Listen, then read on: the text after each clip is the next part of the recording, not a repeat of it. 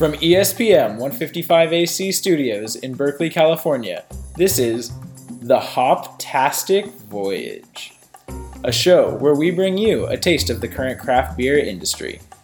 We're shaking up the yeast on craft breweries. Are their business models rich and full-bodied, or have they gone bad? Are they sustainable? Are their models replicable for other craft industries? So join us on this voyage to find out. We're your hosts, Byron, Jordan, Shane, and Ben. And on this 4-episode series, we'll take a look at the current craft brew market and its history with Michael McCullough.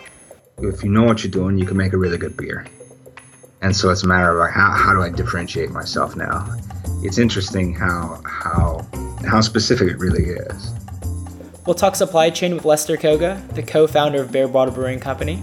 The big thing, like you said, is economies of scale. Yeah. We're doing 20 barrels at a time. Batches, they're doing 100 to 200 barrel batches or more at a time.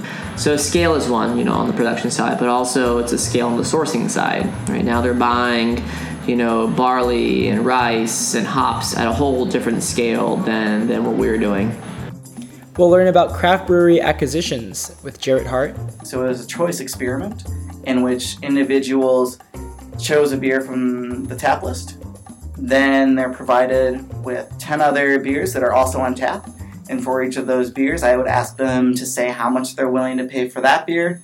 So they would be indifferent between either getting that one or their first choice.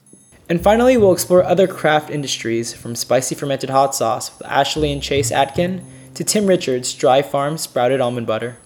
I mean, on one level, I think we're actually going to beat extractive degenerative industry at its own game.